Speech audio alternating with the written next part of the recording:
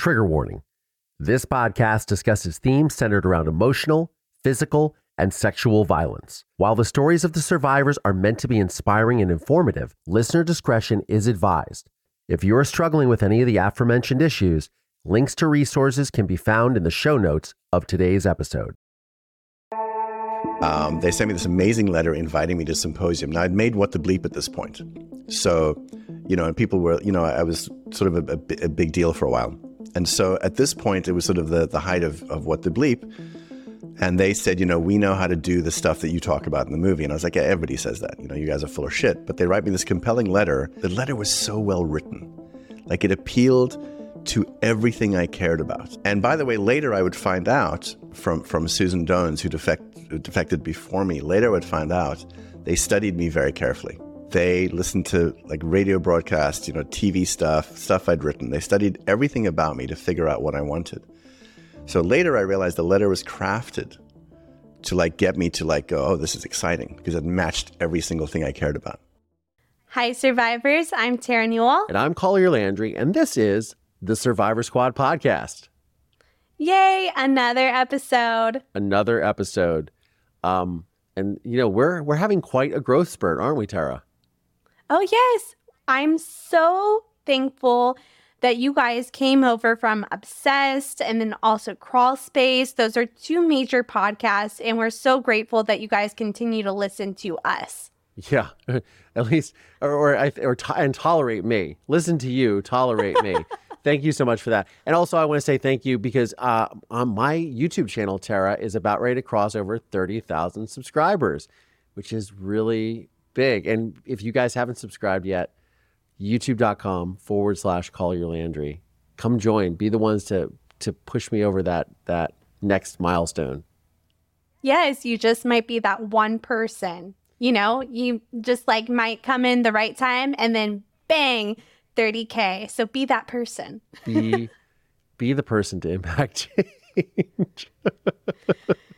Yes. Oh, man. But speaking of impacting change, we have a fantastic guest, as we always have fantastic guests. But I was really stoked to have our guest today, Mark Vicente, on the program because I got to nerd out with a fellow filmmaker.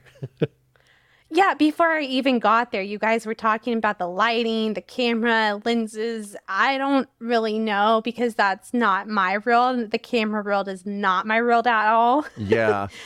And we're both DPs and directors. And so it was you caught us mid-conversation of just complete geekiness. And he directed a film that I, discovered, almost 20 years ago when I was living in Hollywood, which is called What the Bleep Do We Know? And it was like a big sort of hooey-dooey thing. And I worked with some of the same people who worked on that film with him, like Betsy Chassie. I did a television series with her and a few other people. And so it was like this we have all these people in common. And it was nice to finally, meet one another. It was very cool. Yes, I love that. It was everything was connecting. And even just, I felt like when we connected with Mark, who's our guest coming up, it was oh, wow, he already felt like he was a part of the Survivor Squad. And he felt like he could relate to us on other aspects. Yeah. And, his story is really intense. And for those of you that don't know, so Mark directed What the Bleep Do We Know, where was one of the co-directors, producers of that. But his latest project was an HBO series, actually 2 seasons that he was involved in, which was called The Vow, which is about the NXIVM cult and its cult leader, Keith Raniere, and the coercive control and the manipulation and the branding of women. And Tara, I know that a lot of this type of stuff, I had seen it because I was very interested in it because I had been approached about NXIVM. It was a self-help thing. And this is my early days in Hollywood, in the mid 2000s. And, I had people talking about it and I was like, this, and I said to my partner at the time, I was like, this just sounds way too weird. We're like, oh yeah, we're not into this. But, I know that, you had a little bit of trouble watching the series and I understand why. Oh yeah, just the manipulation, the coercive control of it all. These women being manipulated to give sex to Keith. And it was just, I understand if you're promiscuous, but it was like these women had to just give themselves to him. Yeah. And they were And branded too, which is just horrific. yes, And it was under the guise. And the thing that was most staggering about me, and I know I say this a lot on our program, but I just am stunned at the fact that other women bring these women in. And it's like, oh, no, it's okay. And you've got to, and then they're like the ringleaders for the ringleader. It's insane to me. And one of those people was Allison Mack, who was just recently released from prison. She was an actress on Smallville. And, and obviously this has completely destroyed her life. And she obviously gave testimony against him. And now Keith Raniere, I believe, is in prison for 130 years or something, rightfully so. Or he's away. I don't know I think he was convicted finally in 2022. yeah, yes. But you guys have to check out The Vow to get the full story. Today, we're going to get into Mark Vicente's story, and then we're also going to banter about our stories a little bit because it's so great when we meet another survivor. Yeah, it really is cool. There's a lot of unfortunately, there's a lot of similarities. But what do I always say, Tara? That we're all a part of a club that no one wants to be a part of, but we're all a part of the Survivor Squad. We're all a part of the Survivor Squad. Well, on that note, let's get into part one of our two-part conversation with Mark Vicente. Yes, and stay tuned till the end for a special announcement. Special announcement.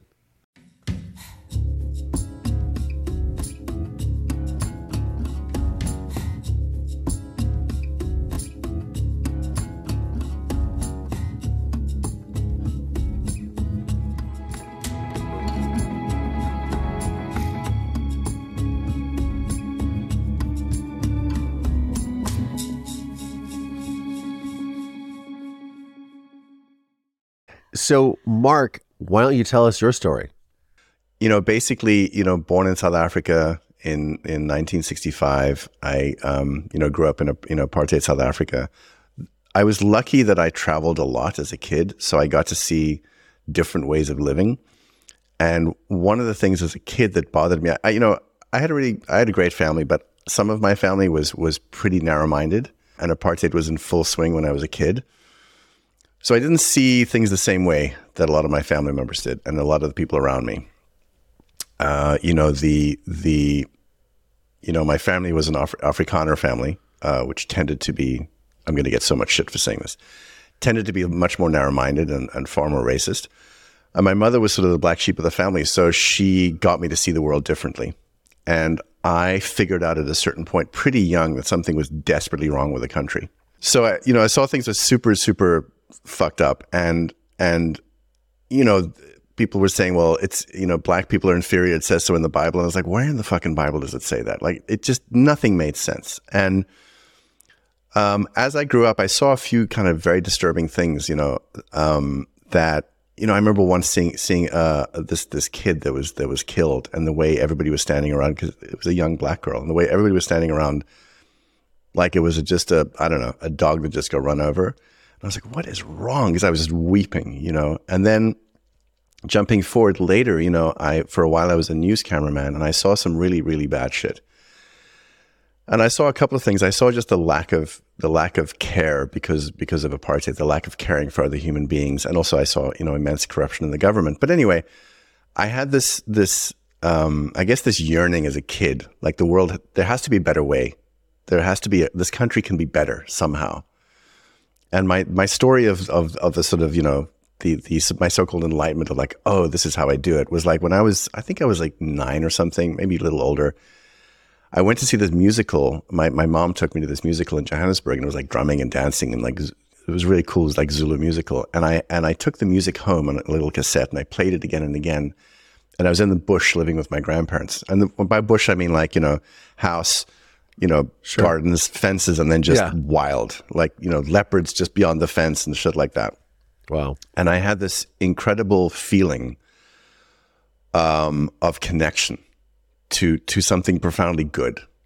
And I became obsessed with like, how do I get everybody to feel this feeling? Because if they feel this feeling, they wouldn't hurt each other. They wouldn't kill each other. They would love each other. I mean, a kid's point of view. So I'm obsessed with how to do it. And I think to myself, I need to make big speakers, like super, super big speakers, like Jack and the Beanstalk speakers, And of course, I become obsessed with the idea, but I don't know how to do any of that. And then, a few years later, funnily enough, I was in Lisbon with my parents and Star Wars came out. And I saw Star Wars and I was blown away. I was like, holy shit, this is how you do it. Movies, this is what you do, So that became my new obsession. And so, at a certain point, as a teenager, I became obsessed with, I'm going to be a filmmaker. At first it was like, I'm going to be a cinematographer, because I thought at first that they made all the decisions. I didn't realize that wasn't true. So that was my first thing. And then, I became obsessed with that and, in South Africa, we didn't have like a complete film. There were two film schools. The one was super, super narrow-minded university, which I was not going to go to. And the other one was Wits University in Johannesburg that had a film component inside the drama department. So I was like, great, I'll go to drama school. So I kind of did, singing, dancing, leotards, the whole deal. I did everything. But my obsession was filmmaking. And I began, after I got out of university, I began working my way up the ranks in the film industry. And a lot of what I was doing at that point was I found an amazing group of people to work with that were making anti-apartheid films. Now, it's a little more complicated.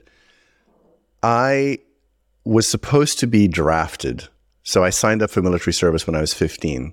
And, what happened is like the teacher came in with like, sign this piece of paper. We didn't know what we were signing. Not in front of the parents. And then you realize, oh, I've just signed up for military service. And when the time came, when I was 17, when I left high school. And so now I was supposed to go to the army or go to university. And I was like, I'm going to university. And I kept on deferring my military service until I was finally finished with college. And I realized I had to go to war because we had a war at that point. And I think it was like the morning that I was supposed to show up, I made the decision I'm not going. Basically fuck them in their war. I'm not going to go kill people I do not know, that I have no beef with.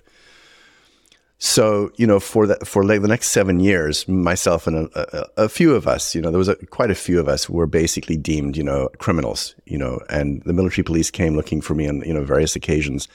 And so I developed this strong sense of like justice that was not necessarily what the government was doing, because I felt the government was not just. And so all these things formed this obsession with like, there has to be a better way to do the world, to be a human being. So anyway, eventually I get my way to, I get a huge break. I shoot this movie in South Africa, called Serafina. It's a musical with Whoopi Goldberg. It's an amazing film. I mean, it was creatively one of the most astonishing experiences for me. And I finally like get my break to go to Hollywood, and I arrive in Hollywood. I'm like 26 years old, and I'm now shooting this very big budget movie for Disney, which I think at that point was 20 something million, which the largest thing I'd ever shot was like maybe 2 or 3 million. So now suddenly it was like 20 something million. I think it was 27 million. And I was terrified. And that was my sort of, And now that's a craft service budget. Yes, exactly. It's insane. It's insane. But here's the thing, like, while I'm also obsessed with making films, I'm also obsessed with making things better and making me better, Somewhere along the line, and I don't know exactly when it was, but I only figured out in the last, how after the super traumatic experience, you start to think about a lot of stuff and you start to realize, oh, this is why, this is why, And so I realized, like, I'd always thought of myself as like not a good person. And I'm not sure exactly where it came from. There was abusive stuff in my childhood as well. And so there's an obsession with, I got to make the world better and I got to be a good person. And I have to figure out how to become that person. So I, throw myself into, first it's religion when I'm younger, then I abandon religion, then I throw myself into the new age, like heavily. And I get very immersed in that. And, to sort of, fast forward to like the mid 2000s, I'm shooting movies, I'm starting to direct, and I had this personal growth thing, I have to fix myself. And so in around 2004 is when I get a letter from one of the Nixian people, and it's actually the CEO of the company. Sorry, it's one of the high-ranking people. They sent me this amazing letter inviting me to a symposium. Now I'd made What the Bleep at this point, so and people were, I was sort of a big deal for a while. And so at this point, it was sort of the height of What the Bleep. And they said, we know how to do the stuff that you talk about in the movie. And I was like, yeah, everybody says that. You guys are full of shit. But they write me this compelling letter inviting me to come to this sort of symposium with a bunch of scientists, the people I really admired. And I was like, oh, that's interesting. So I call the number, which is weird that I did that because I was never doing it. But the letter was so well written. Like, it appealed to everything I cared about. And by the way, later I would find out from Susan Dones, who defected before me. Later I would find out they studied me very carefully. They listened to like radio broadcasts, TV stuff I'd written. They studied everything about me to figure out what I wanted. So later I realized the letter was crafted to like get me to like go, oh, this is exciting, because it matched every single thing I cared about. So I make the phone call and I connect with, it's at that point, Nancy Salzman and Barbara Boucher. And, they're excited that I call back, and they meet me in Beverly Hills, and we have this conversation. And these women are profoundly smart.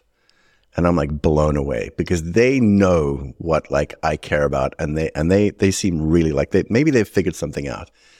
And they say to me like, oh, you should meet our mentor, this guy, Keith Raniere. And I'm like, oh, okay, well, maybe one day. Because at that point I'm in the middle of, writing a book, and, we're doing the next movie. Anyway, fast forward a bit. I finally go and I'm going to go do one of their courses. So I fly out to Albany, New York, and I'm only going to commit to like 5 days. It's a whole 16-day thing. I'm going to do 5 days because like I'm super busy. And also at that point, I think I'm a pretty big deal. So, I'll just come and see what you guys are doing and see if it's worth anything. And so I start doing this course, and at first it's just lame. The first day is just lame. And I don't know who this Raniere guy is, but I really respect these women that invited me. And around about the third day of this training, I have this massive breakthrough, like really, really big. And I had so much anxiety in my life, like so much anxiety. I didn't understand why. I mean, I still had PTSD from, being a news cameraman and the shit I went through as a kid. I didn't know that. So I had this big breakthrough where I suddenly feel this anxiety just lift. And I'm like, holy shit. So this stuff can do that? That's amazing. And then I become obsessed with, okay, well, if this can work that quickly, and understand at that point they were doing things where somebody would come with some anxiety or some phobia or some confusion or whatever. And in like under an hour, with some special process they were doing, people were having these huge shifts and understandings and realizing, holy shit, my whole life I thought this, that doesn't make any sense. And you feel this kind of freedom. And I was like, man, I think this shit might be the shit.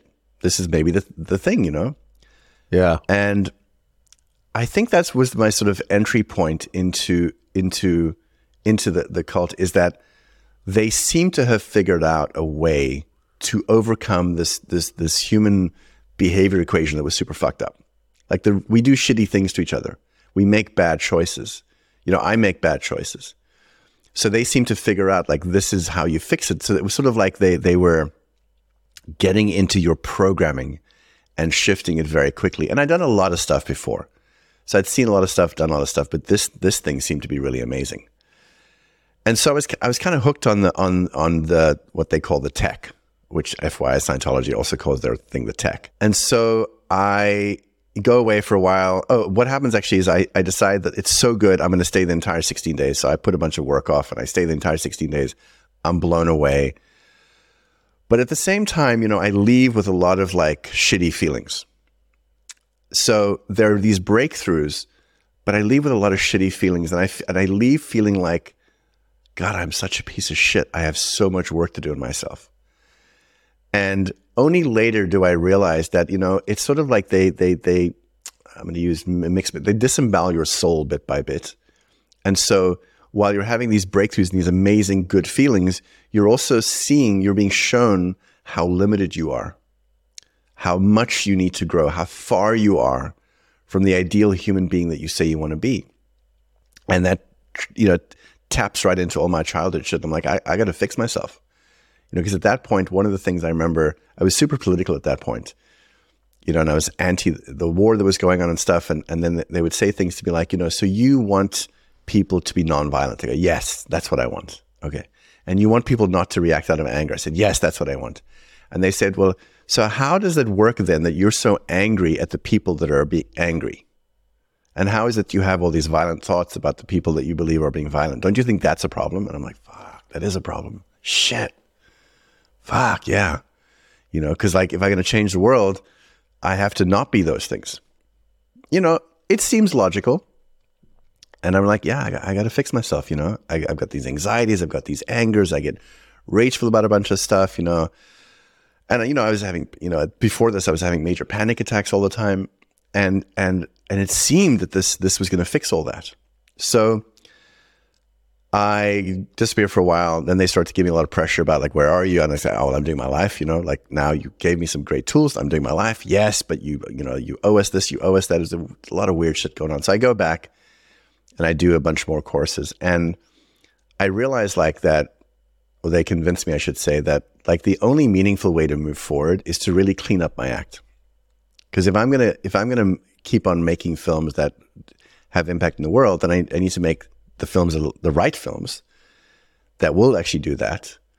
And to make the right films, I have to become the right kind of filmmaker. I have to work on myself, and that's the most important thing to do. And you know, you could argue that yeah, that's probably the case. You know, they kept on saying, you know, like first fix you, then go make the things. It wasn't like just do both. Well, they're bringing up like a lot of insecure attachments to make you codependent to this religion. Correct. Absolutely correct. But I didn't understand any of this, you know. I mean, they leveraged my ambition. Because my ambition was, yeah, I want to be a great filmmaker, but my ambition was also, I want to be a great human being. You know, so they leveraged all of that. And my desperation, my terrible fear that I was a complete piece of shit. And then what they do, as you just, I mean, they make you feel shittier as you're going along. So the CEO of the corporation, Nancy Salzman, you know, says, you know, you need to, this is earlier, she said, you know, you should meet Keith one day. This is my first, I'm backing up. So my first intensive, I think on day 10, I get to meet Keith Raniere. And it's so interesting because when I met him, I thought, yeah, it's kind of a schlub. And like, this is not the person I thought, you know, that I thought I was meeting. You know, I thought I'd be meeting, I don't know, fucking Xavier from the X-Men. They called him something, right? Vanguard. Yeah, that was it. Vanguard. Yeah. All these names. And when I met him, you know, I thought, oh, this is great. I have an opportunity to ask a super smart guy, you know, has, you know, one of the highest IQs ever recorded and best 3 problem solvers in the world, yada, yada, yada. I have an opportunity to ask him a bunch of questions, and I asked him a lot of questions. And one of the questions I remember was about dark matter. I wanted to understand dark matter better. And he begins explaining things about dark matter and this mathematics he used to understand it. And I'm like, what mathematics is that? I've never heard of it. And he says, well, it's the mathematics I created, you know. And me being as naive as I was, I'm like, you created a new kind of mathematics. That's fucking incredible. So I have this 5-hour long conversation with him, and it does blow me away. Like, okay, so he's this weird guy, but his mind, you know, I'm like, his mind is amazing. So anyway, a lot of what they're saying to me when I come back later is like, you should commit to learning what this is, and you should commit to spending time with him if you want to be the kind of person that's going to change the world. And I'm like, okay, fine. I will put everything on hold for 1 year. I'm going to give this 1 year to learn everything I can, because if I can figure out how to fundamentally change people's perception in a film, I've found the holy grail of filmmaking for me, which is to affect change in the world. So the whole next year is me. I'm going to learn how to do this. And, you know, I'm going to fast forward a bit, like bit by bit, as they chip away at you, you start to feel like there's just more shit that I have to deal with. Yeah. You know, there's more stuff that's wrong with me. And what happens at first is like, Raniere says to me on my birthday, I'm super frustrated. This is in 2005, I think. Maybe six. I'm super frustrated because I came here to work with this guy, to learn from him, and he's just ignoring me. And I'm pushing him and pushing him and pushing him. And I eventually go like, I fucking give up. I don't know. And on my birthday, he calls me one morning and he says, let's take a walk. And I'm like, oh, maybe this is it, you know. We take a walk on my birthday. These fuckers love anniversaries and birthdays. And he says, I have an idea for a film.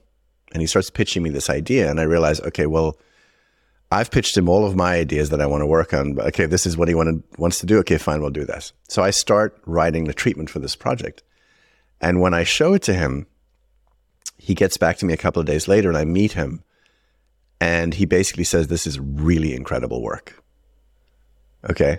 And I'm like, oh, well, it's coming from this super smart guy. That's really quite a compliment. The last compliment I ever got. Because for the next basically like 12 years, he's just, everything I do is wrong. And the problem with, and I'm not unique this way, but the problem with people like me is like, we're going to fucking stick it out and make this shit work. Oh, sure. You know, that ambition is like, keep on going, keep on going, keep on going. And eventually I get utterly lost, but I don't really know I'm lost. In some deep part of myself, I think to myself, what am I doing? You know, what am I doing? And there's this moment, I'm sort of fast forwarding to the beginning of my wake up, because basically everything is controlled by him, and everybody around him is controlling everybody. So everybody's abusing everybody constantly in this super fucked up system where you start to feel like all your choices are wrong and all your decisions are bad because they're all unethical and they're all anti-humanitarian and they're all amoral, you know? Collier, you had a question. First of all, speaks to your creative nature. I know that I'm the same way. When you're going to get through this. I'm going to get through this. I'm going to sort this out. Yeah. And I'm going to do this in my artistic way, right? Because that's where I was in my process before I made my film, right? Yeah. But also, something that's interesting you're saying, it's almost like the machine itself is eating itself, right? Because it's all such bullshit that it's not going anywhere. So it's attacking, you know, one of the ways that I feel that organizations, whether you want to call them religions, cults, or whatever, is it's a concept of the other. But when the other no longer becomes people outside the group, it then starts to eat its own young in a way where they're the concept of the other. Look what that person's doing against Vanguard, which is exactly what happened, you know. No, exactly. I mean, much later I understood that basically what I was inside was a narcissistically abusive relationship, just on a larger scale. You know, I began to understand that much later. And what he was doing with everybody was like disemboweling them, basically, you know, just scraping out their soul and trying to mold everybody, not in his image so much, but in a way that they could be ultimately controllable, you know, by saying things like, you know, your pride stands in the way of you truly understanding yourself. You know, your opinionated, they wouldn't say egotistic, but that's kind of what they were saying. Your pride is getting in the way of true growth. And so you feel like, well, I have to strip my pride away. I have to strip away my opinions. I have to strip all those things away. And the thing that's so messed up about it is it looks like you're going in a good direction, but you're not. You're actually destroying, you're eating yourself alive. You like you say, Collier, you're like part of the system that's just eating you alive, right?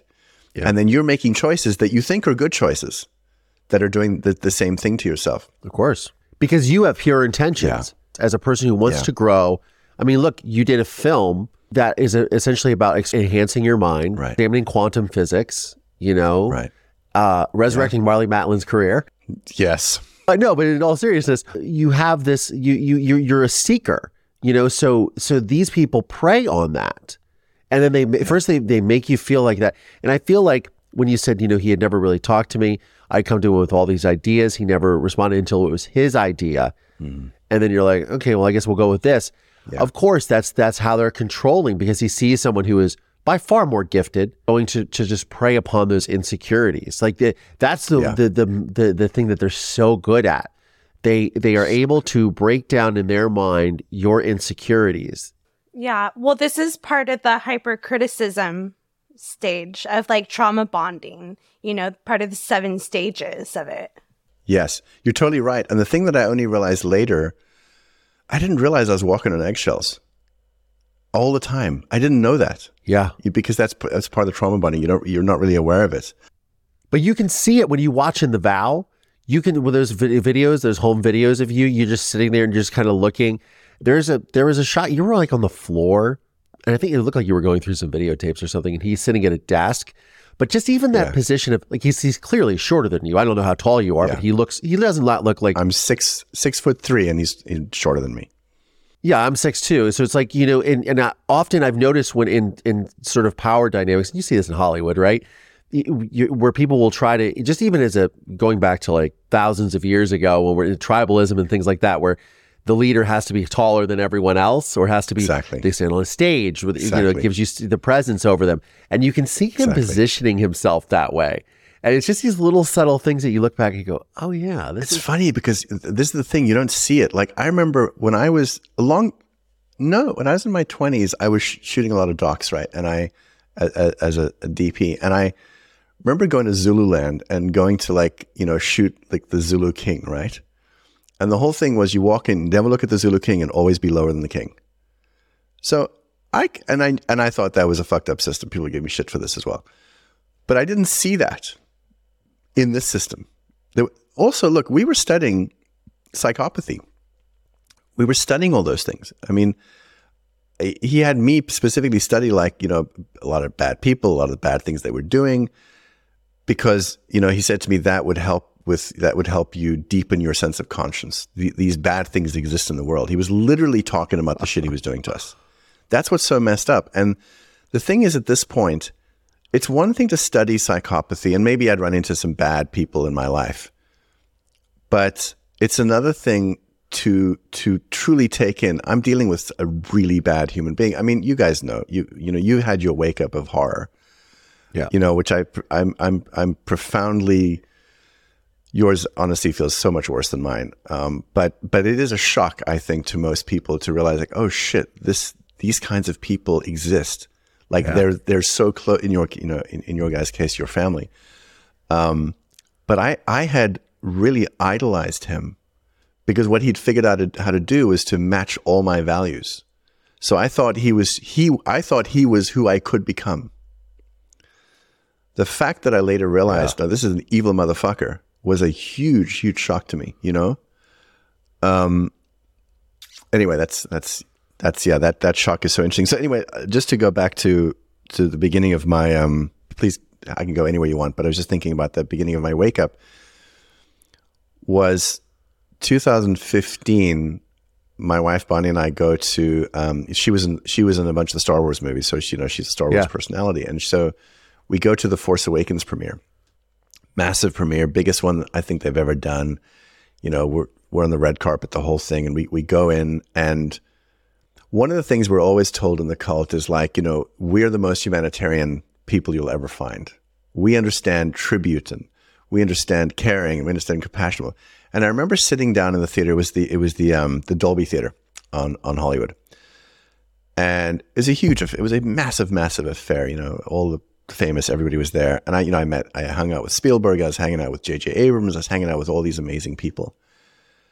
And inside, I'm feeling such a deep sense of insecurity, because I didn't know this yet, but I felt so far from the world, from this place I felt like I was going for, because I was in this little shitty place in upstate New York working on myself while these people were doing all the things that I dreamt about doing. And so I'm sitting in the theater before the film comes on, and J.J. Abrams gets up and he starts talking, and Spielberg is up there, and then George Lucas is up there, and J.J. Abrams starts talking about George Lucas in such an incredible way, and I just have tears in my eyes, because I'm like, oh my God, it's so beautiful, the respect these giants have for each other.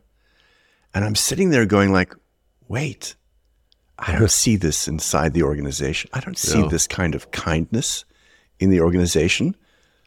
What the fuck am I doing? And I realize this theater, this environment, this dream, this is where I was supposed to be going.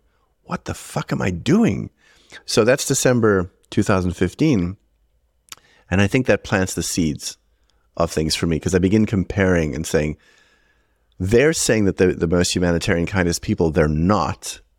This example in this theater, this is beautiful. Yeah. And they keep on poo-pooing anything that's outside their walls.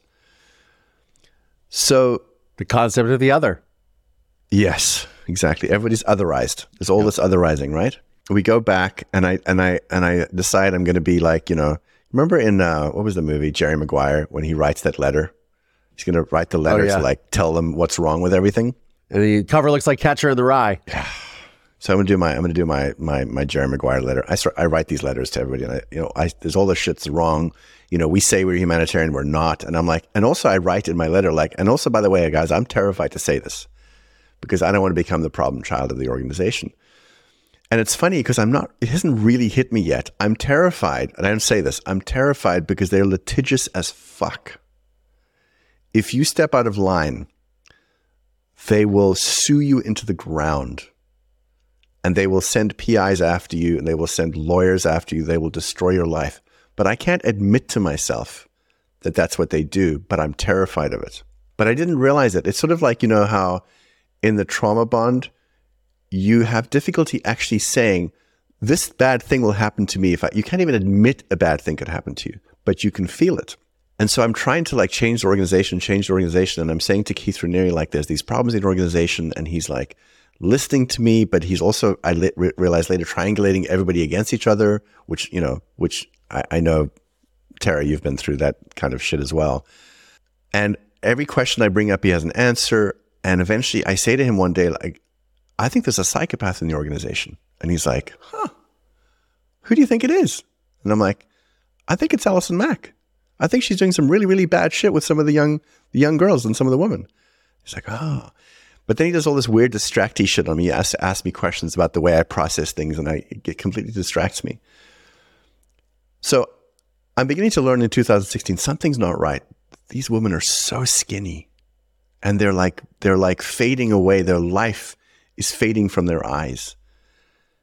And I say to him as well, okay, so we're supposed to be, this is the science of joy we're doing, right? That's what they call it, the science of joy.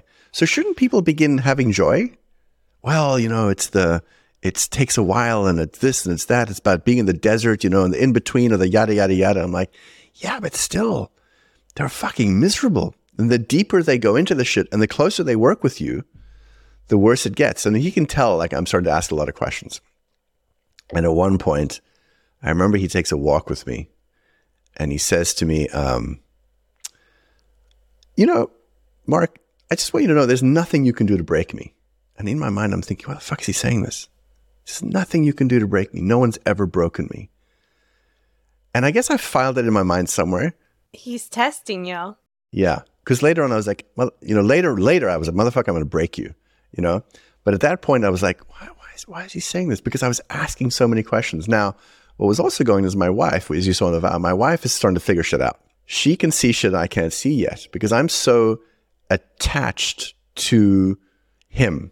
Because I'm beginning to think the organization's full of shit, but I'm still very attached to him. Women are also smarter than us a lot of times, just are.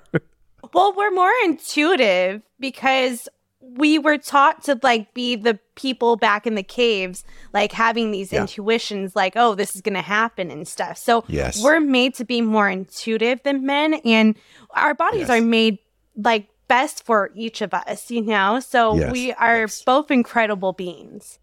Yes, no, I totally agree. And I think you're right. I mean, the way we as the men go out of the cave and we're stupid and we hunt and we're single-minded and we kill, bring it all back, maybe relax. And you're right. The women are just they can just see connections to things and see what's going on and shit, we just don't know what, So that was very much the case. I was being a soldier and my wife was like, shit's not right. Now she's trying to tell me, but I'm super attached to the leader and terrified of him. So I'm very defensive.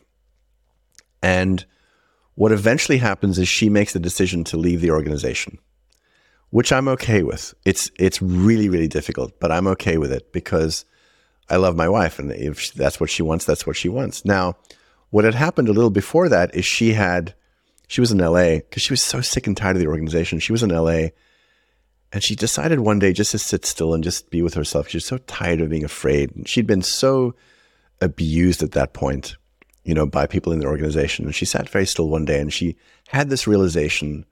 She was hanging out in Marina Del Rey, just sitting quiet, staring at the ocean. And she realized, oh, this entire system is based on coercion and fear and punishment.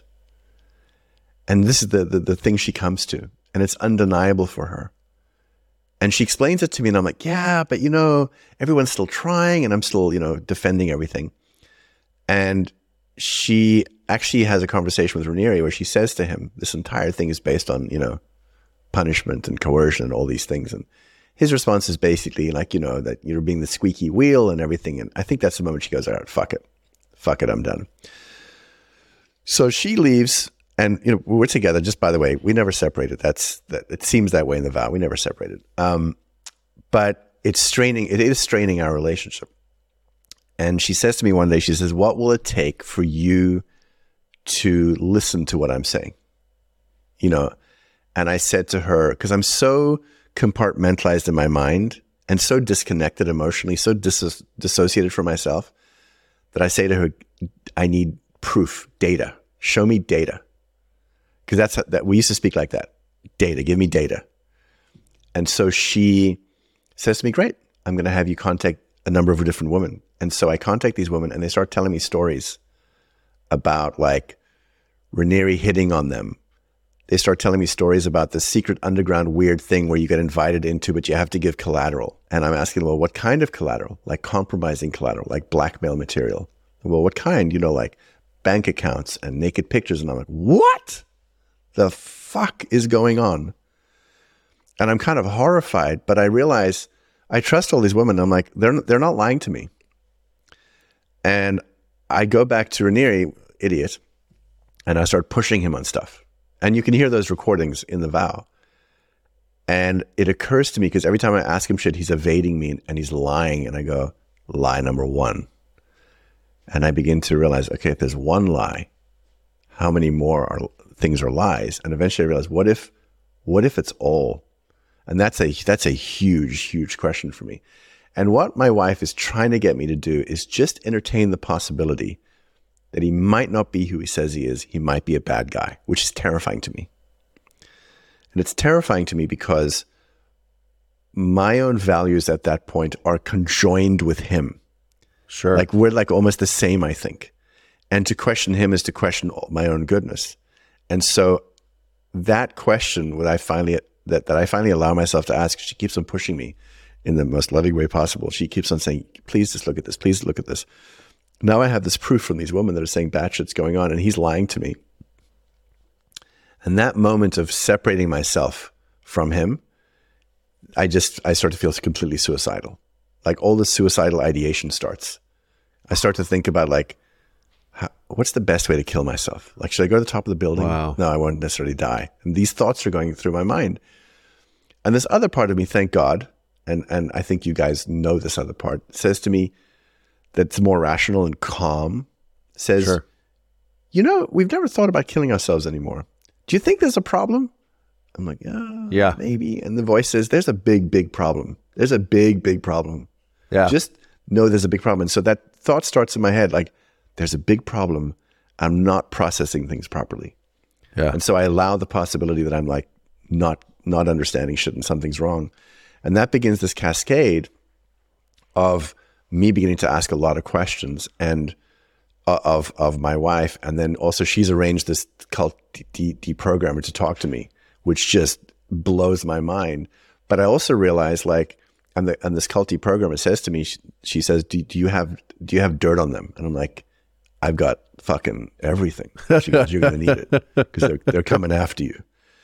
And that sunk in, and I'm like, they are. Holy shit, they are.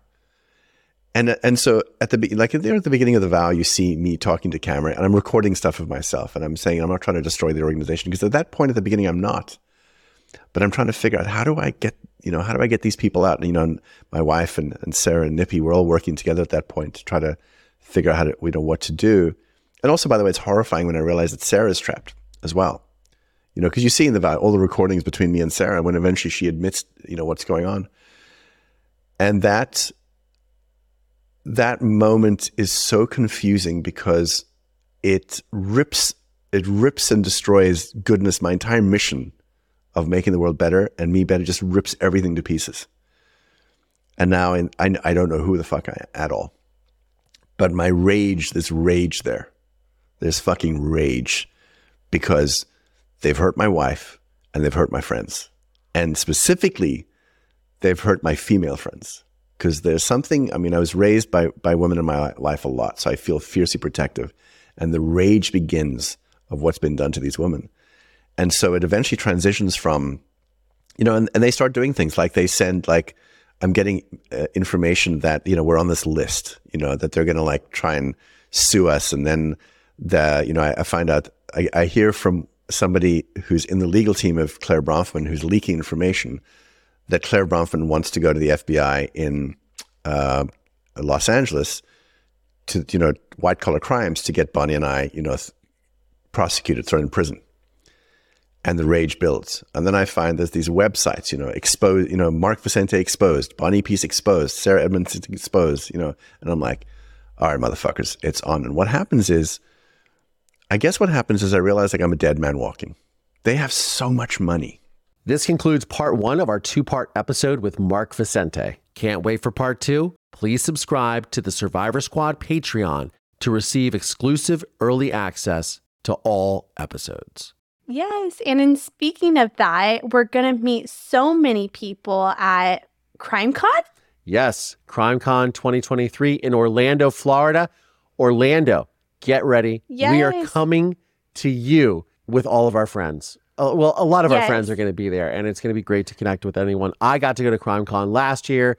I had a lot of fun, and we're actually going to have like a proper booth, and we're going to set up some events for people to come and do meet and greets outside of the show. We're going to partner with a local either pub or restaurant or venue, just do like meet and greets, and it's going to be a lot of fun. Yeah, and so if you're in the Orlando area and you have a spot and you want to collab, please hit us up. Let us know. We are looking for a place. And then we also have a code for you guys, SQUAD, to get 10% off your badge. Yes. So the badges for the top tiers are sold out, but there's the general badges are still left. And check it out. You can get a discount of 10% off your badge for this year's CrimeCon in Orlando, Florida. The dates are September 22nd through the 24th. Check it out. It's going to be a lot of fun. There's so many great people that we've even had on this show that are going to be there. So I'm really excited, and we hope to see all y'all there. That link will be in the show notes of today's episode, so check it out. Yeah, and I hope to see you there. On that note, survivors, I'm Tara Newell. And I'm Collier Landry. And this is the Survivor Squad podcast. We'll see you guys. Bye.